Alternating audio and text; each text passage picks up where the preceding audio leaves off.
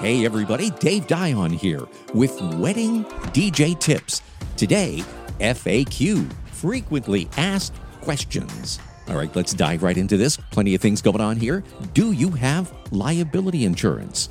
Any DJ you hire for your wedding should have it, and at least $1 million liability policy. And they should be able to make a certificate of insurance available to you anytime. All right, how about this one? Do you ever put up a sign or a banner as a wedding DJ? Quick answer, never.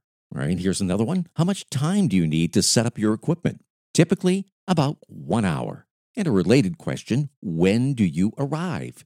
I typically arrive 2 hours in advance of my contracted start time.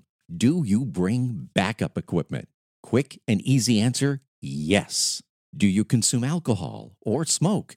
We do not under any circumstances. Do you have to tip the DJ? Well, tipping is optional, but always appreciated. How many weddings do you do in a year? Well, I personally do about 50. Do you do more than one wedding in a day? Absolutely not. Never. How do you keep the dance floor full? Well, simple. You read the crowd. And you take guest requests. And also, you stick to the playlist that the bride and groom gave you. You also respect the do not play playlist. And why should you choose us? Based on our experience, our reliability, and the fact that we love what we do. What happens if my DJ gets sick or in an accident the day of the wedding? Well, we're connected to the National Association of Mobile Entertainers, and we also have the Maine Wedding DJs Facebook page. There are plenty of experienced and available wedding DJs from these two sources.